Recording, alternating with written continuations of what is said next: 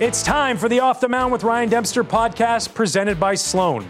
I'm your host, Ryan Dempster, and today I'm joined by former starting pitcher of 19 seasons, folks. That's right. The big left-hander, CC Sabathia is on with us. Special stuff right here. You're not going to want to miss it. But first, I've got to tell you about Sloan's no-touch hand-washing technology. State-of-the-art, second to none, couldn't come at a better time. Sloan is truly in a league of their own. So we want to thank them for providing that technology to people out there so we can wash our hands, stay safe. Well, I was worried about this guy when he was at the plate. A lot of people were worried about him when he was on the mound. Going to be in the Hall of Fame one day, 251 wins, 3,093 strikeouts, a Cy Young, six-time All-Star. That's right. Let's go get it and go off the mound with CC Sabathia. How's retirement treating you, CC? You know what? I love it, Dip. I should have retired 5 years ago, bro. I don't know what I was doing, man. I'm loving life right now. What are you up to in retirement? What's keeping you busy? I know you're doing the R2C2 podcast, which is really, really awesome. Where can people go to listen to that? Because that's great stuff that you're doing there. Thank you. Yeah, me and Ryan been doing R2C2 now since 2017. It's just a lot of fun. Me and him have like great chemistry, so it's fun to like bounce stuff, sports stuff back and forth, and culture stuff. We watch a lot of the same type of TV, so it's really fun doing the podcast. It's just sitting there talking and kind of hanging out and giving your opinion.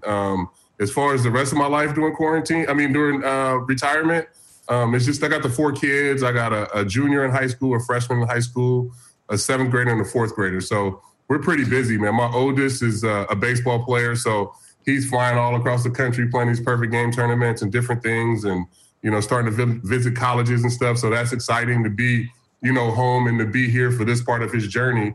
It's been a blessing, and my girls dance, and my youngest, he just he loves sports, but he's not like super competitive like my oldest, or like how we were, like live and die with the wins and losses. He just loves to be out there and socialize. So that's just kind of refreshing to kind of be with him and just have the fun of sports and not so much the stress of my oldest trying to get to college or working out and different things like that. So it's been a lot of fun. I've really been enjoying my time as a retired baseball player and as a dad. So like I said, I should have did this 4 or 5 years ago.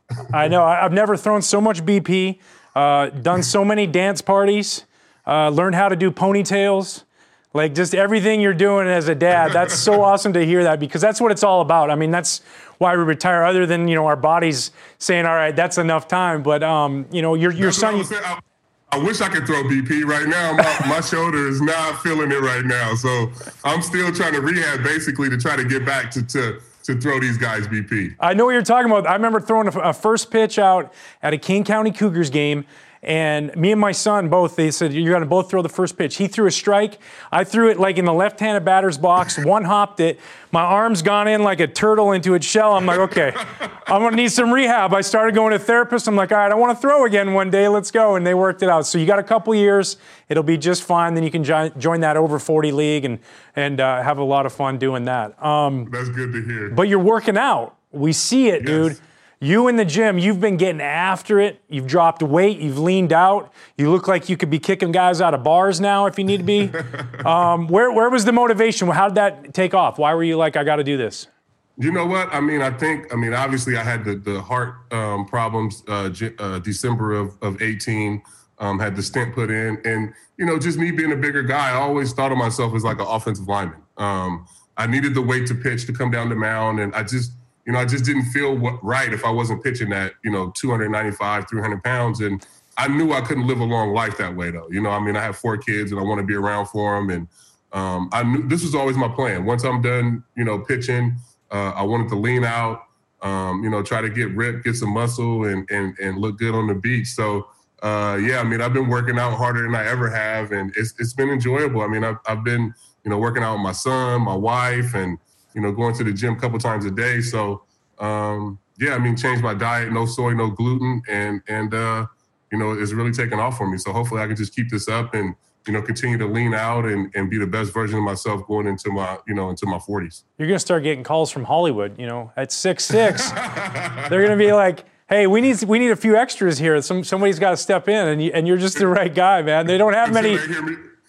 They don't have many guys your size. Yeah. Until they hear me read a line, and then they're like, oh, okay, get this guy off the set. All right, just action movies then. You're just going to stick to action movies. We just had Halloween a month ago. Last month was Halloween. I know your family. We see it. You guys love Halloween, man. It is so cool, the events that you put on, the Halloween parties. Were you able to do that again this year? I know with the pandemic, it was a little different. You know what? We just dressed up. Our family is so, like you said, we're very festive. So every holiday or any chance we get to dress up, we're going to do it. My wife was not going to let, this pandemic or 2020 mess up her Halloween. So we all got dressed up, took the picture, and then we just kind of sat around in our costume. But my wife is kind of, she's kind of freaking out a little bit because my oldest, next year will be his last year. We always dressed up in these family costumes, and our Christmas card's a big deal and all this stuff. And now she's freaking out because he's not going to be here. So, I don't know how she's going to take these next couple years with him out of the house. Yeah, my mom's still mad I'm out of the house, My dad's good with it. My mom's like, I want you back home. So you talked about your wife. You have an amazing family, and she does a lot of amazing stuff with you, and kind of, I feel like, when you see it, really leads a charge on the Pitch In Foundation. Your guys' foundation does amazing work, bro. It is so awesome to see what you guys do for the community. Talk to me about how that started, the work that you guys are doing, and what you're doing for the community. Oh, thank you. My wife and my mom and myself started Pitch In 2008. And it really just started in our hometown of Vallejo. Me and my wife went to high school together. It started in our hometown and just wanting to give back and do different things. And, we were giving money to different organizations and not seeing the result that we wanted. So we decided to start our own foundation. And, from there, things have kind of taken off. We do the backpack giveaways. We do a big Christmas program for kids during Christmas. During this pandemic, we did a lot of stuff with Fresh Direct, handing out PPEs and food and different things for families that I knew in the Boys and Girls Club, where those kids get those meals at the club, 2-3 times a day, and the club's being closed during the pandemic. I wanted to do something to help those kids out. So, it's been a blessing. And my foundation kind of started from me meeting Dave Stewart as a kid. I got a chance to meet him when I was 9 years old, and it changed my life. And, I just always thought if I was ever in a position to help people or give back or, just kind of do what he did for me and set my life on a different course, if I could do that for one kid during my big league career, it's all worth it for sure. We're sitting down with future Hall of Famer CC Sabathia. And I say future Hall of Famer because you're going to the Hall of Fame. There's no doubt about it. Yeah, you will. 251 wins, over 3,000 strikeouts. Just an incredible career. But you and I both know we're shaped and we're molded through teammates and coaches. Who were the people that, you leaned on throughout your career, early on in your career, that really helped, make the biggest impressions on you? Oh, wow. So many. Coming up in that Indians organization, I just felt like it was a blessing. Having Mark Shapiro, he was the farm director when I got drafted. And then we just kind of formed a great relationship. He's like a father figure to me now. I still talk to him all the time. Carl Willis, who's the pitching coach there now, who was my very first pitching coach in 1998. And this guy taught me everything. Like, I didn't know how to throw a 4-seamer. I didn't know how to throw a 2-seamer. I didn't know anything about pitching. And Carl literally molded me into what you saw, my whole career. So without, that organization or getting drafted to that organization, Dick Pohl was, my first pitching coach in the big leagues. And, he would just, he was great for me because everybody kind of coddled me going the way up. And as soon as I got to the big leagues, he would just let me have it. Not Coach Pohl. Coach Pohl's going to let you know. He's going to let you know every time. And it was the perfect thing for me. It was like perfect at that time, what I needed, and I would come out of innings and, have a 1-2-3 inning, and he would be up my butt about, a pitch I made, the second pitch to the second hitter of that bat, just trying to get me to think through the game. You know what I'm saying? So I definitely think I was blessed being drafted by the Indians and, having, such great people and such a great minor league system to come up in. Dude, you go from the Indians, highly coveted at the trade deadline, and then you came to the NL Central, which we were just like nervous as could be about, and you go to the Milwaukee Brewers, dude. And like, I know it was this short part of your career, but I don't think I witnessed anybody as dominant in that short period of time as you were. What was it like to be in that zone, dude? You were in the zone. 17 starts, you threw 7 complete games. Like, amazing stuff. Yeah, it was just it was a weird time. Like, for me, it like this is gonna sound weird. It was all kind of one start, if that makes sense. Like, I was just in one zone, so it was just didn't matter if I was pitching on 3 days rest, 4 days rest. Just give me the ball, and I know I'm gonna go out there and go 6, 7, 8 innings. Like, it's hard to explain. As soon as I got there, Mike Maddox taught me how to throw a two-seamer, and it just changed my pitch count. I could get ground balls. I was getting double plays. And it was helping me pitch deeper into the game. I'll tell you this story. Like, every time I get a new pitch, I always take it right into the game. You know how guys, you start playing with a new pitch in the bullpen, it takes you 3 or 4, weeks to take it into a game. Yep. Not me. I would grab a pitch, and I'm like, if it moved, I saw the two-seamer move a little bit, I was like, man, I'm throwing this in the game. So I get into the game. Ty Wigginton's the first hitter up. I'm pitching against Houston. And I throw him a two-seamer, hit it off the scoreboard in dead center field in Milwaukee. And I'm like, well, I don't know if I'm be able to use this pitch. But Kendall kept calling it. We kept getting ground balls, and that's how I was able to pitch deeper into those games. But I know it sounds weird, but it was all kind of like one start, if that makes sense. I was just in a zone that much. It wasn't just your pitching, by the way, because, like, when you're going over a lineup and you're like, okay, I got to, like, look at the guys that I don't want to let beat me. You're like, you were on the I don't want to let beat me list. It was like Ryan Braun and CC Sabathia. I'm going to check those two out. You almost took me deep at Wrigley one day. I remember that. Yeah, left center. I definitely. And Bobby Howry. I wanted to get Bobby Howry so bad because me and him played together in Cleveland. And he was just throwing me fastballs. Like, and I could tell he was just going to throw me fastballs away, and I popped that up to the warning track in Wrigley, man. And I was running back around. And D. Lee was like, what you trying to do? I was like, man, I'm trying to leave here every pitch. After all that, that's emotional, right? You go there, you led that team to the playoffs. They made a run at you. Did you think about signing back in Milwaukee? Did that ever cross your mind? No, I really did. I loved it there that much. I thought about signing back there for sure. I just didn't know if we can keep everybody together. Yeah. If I sign there, then, Bronny's got to sign and Prince has got to sign.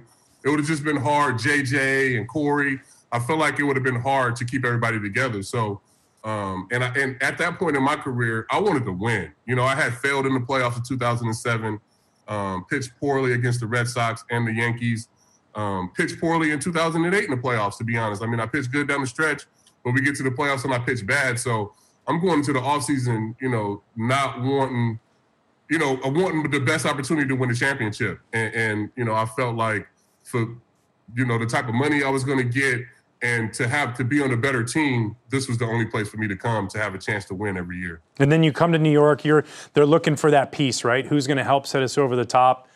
They sign you in that big deal. You guys go to the playoffs. You go to the World Series. You win the World Series your first year. Best moment of your career?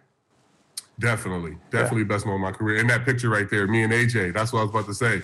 It wasn't just me, it was AJ too, and me and him being able to feed off each other. We had our press conference together. We kind of not took over the clubhouse, but we kind of made it our own clubhouse. AJ with the pies and, me being loud and how it is. So, we kind of just changed the culture a little bit. Bringing Swish in definitely helped. I can't just say it was just me, but, looking at that picture and seeing me and AJ, we became extremely close and, he helped me out so much, that first year. I think we helped each other a lot. What's it like for people at home who don't know? Because there is a way, right? Each kind of club has a way, but there's something unique about the Yankees, something special about going to New York and putting those pinstripes on because of the players that were there before you. What's that like when you put that uniform on and you're playing in that ballpark? It's hard to explain because, you don't really, outside looking in, it's just all kind of hate, like, oh, they do things this, you got to shave and blah, blah, blah. But when you get here, you understand, the history and the guys that came before you. And, when I got here, Andy and Mo was still here. So, and then you got Guidry and Goose is in spring training and Yogi's in spring training, Whitey's around. So, you feel the weight of those pinstripes as soon as you step into the spring training clubhouse. So, me at that time, I came in highly touted free agent, whatever. And, I'm 9 years into my career, and first day of spring training, they like, bring your running shoes out. I'm like, running? I'm not doing no running. I'm going to go in and do I'm going to do some conditioning on the machine in here. I'll do some elliptical, whatever. So we get out there, we're doing PFTP and everything, and we're throwing. And after all the drills, Mo and Andy grab their running shoes and they going out to center field to start running. And I'm walking in, and these guys they got 4 rings already. I mean, these guys are headed to the Hall of Fame, and I'm walking in, and these guys are all running. So it just changes your mindset. So guess what I did? I walked in, grabbed my running shoes, and came right back out and started running. I ran poles, you know what I'm saying? So it just changes your mindset when you come here, because everything is about winning championships. Everything is about getting to October and being successful in October. That's a great moment, because at the end of the day, sometimes when we get big contracts, we can get complacent, and it's up to teammates to kind of just put us in check a little bit. And here you are, then you go win a World Series, and then you go on to have, an incredible career in New York. What made you, why stay in New York? Like, right, you're a Northern California guy, you could go back to California, but you're like, no, we're hunkering down here. You know what? My kids have grown up here. As much as I like to call myself a Cali guy, and my wife is a Cali girl, but our kids are Jersey, New York to the core. So there was no way we were moving them, especially my oldest. So, and once the Raiders left, you're like, I'm good. Once the Raiders left, and then I can go to Vegas all the time, I'm like, what do I need to go home for? You know what I'm saying? I could just go to Vegas. So it's all good. But, yeah, man, my kids are so Jersey, so East Coast that it would have been, a disservice to them. It would have been selfish for us to, be done with my career and then move back to the West Coast. So we love it here. And I enjoy my time, being in the Bronx with the team. And, we talked about earlier, being able to be close, being out of the game, but still having a foot in is something that's important for me, for sure. Good for you. Family first, always. We talk about legacies, right? Like, you put together a legacy on a baseball field, but legacies are built, too, off the field, and it's the culmination of everything. We talked about your foundation, but you, Curtis Granderson, as the president, you as the vice president of the Players Alliance, you guys formed this incredible, amazing group to better the lives of African-American kids and promote it in the baseball world. Talk to me about what this means for CC Sabathia, the Players Alliance, and what you guys are trying to do and how people can help out. Yeah, it's a super exciting time for us. I don't think any of the African-American players that have ever been this connected and using all our resources together. I think a lot of us have foundations because we come from tough neighborhoods or tough backgrounds, and we have foundations and we do things, separately, but to have everybody come together collectively and, try to help out the community and get more kids involved in the game is something that I've been, trying to do my whole career. So to be able to put this together and have everybody participate and, some of the great things that we've already done, we got on the Zoom with all of the, the new draftees and, got a chance to talk to a lot of those kids. We got this tour coming up. We'll pull up neighbor where we had, you remember in the clubhouse how everybody would put their gear in the boxes, they would ship it all to DR. Yep. And, different places. So we put a box together in every clubhouse where we got equipment from all the guys too. And we're going to be passing that out throughout the country starting December 1st, going around on a tour. And hopefully that ends by the end of January. And, but we're excited, getting in the youth baseball space, getting some of these kids back playing. It's not even that getting the kids back playing. The kids are playing because I'm out here on the circuit with my son, and I'm going to Perfect Game. I'm going to PBR, and I see all these kids playing. We just got to give them better opportunities, and, that's what we're here to do as a Players Alliance. So, Curtis is a smart man. He's from Chicago. I always said that he'd be running for office or running for president, but this is perfect right here. He's the president of the Players Alliance, and we got him. So, we're excited for what's to come for us. It's such great stuff, man. What you did on the field, tremendous, Hall of Fame, but what you're doing off the field, the man that you are, it shows, dude. You lead by example constantly, and I'm so happy that you stopped by Off the Mound to pay a little visit with us. Thanks so much for coming by. Appreciate it, Dem. And I got to say this, too. One more story on the way out. Like, everybody always talks about me hitting Sucre and all that stuff when I lost the money and stuff. But I just remember you sticking by what you thought was doing, what you were doing right. And when we were playing you guys and throwing that A-Rod, and that always stuck with me. So I took that out there in 2017 when I was playing against Tampa. It was the same thing, you know what I'm saying? So I definitely got to thank you for sticking to your guns and being who you are, and it inspired me to be who I am for sure. Now that was great. To be able to sit down with CC, learn about life, what he's loving, what he's doing. He's going to be bouncing at a few bars in New York City with that physique he's got going now. Always great to catch up with him. To hear more conversations like the one you just heard, please download and subscribe to the Off The Mound with Ryan Dempster podcast on Apple Podcasts or Spotify. And it's all presented by our good friends at Sloan. Thanks for listening, and talk to you later.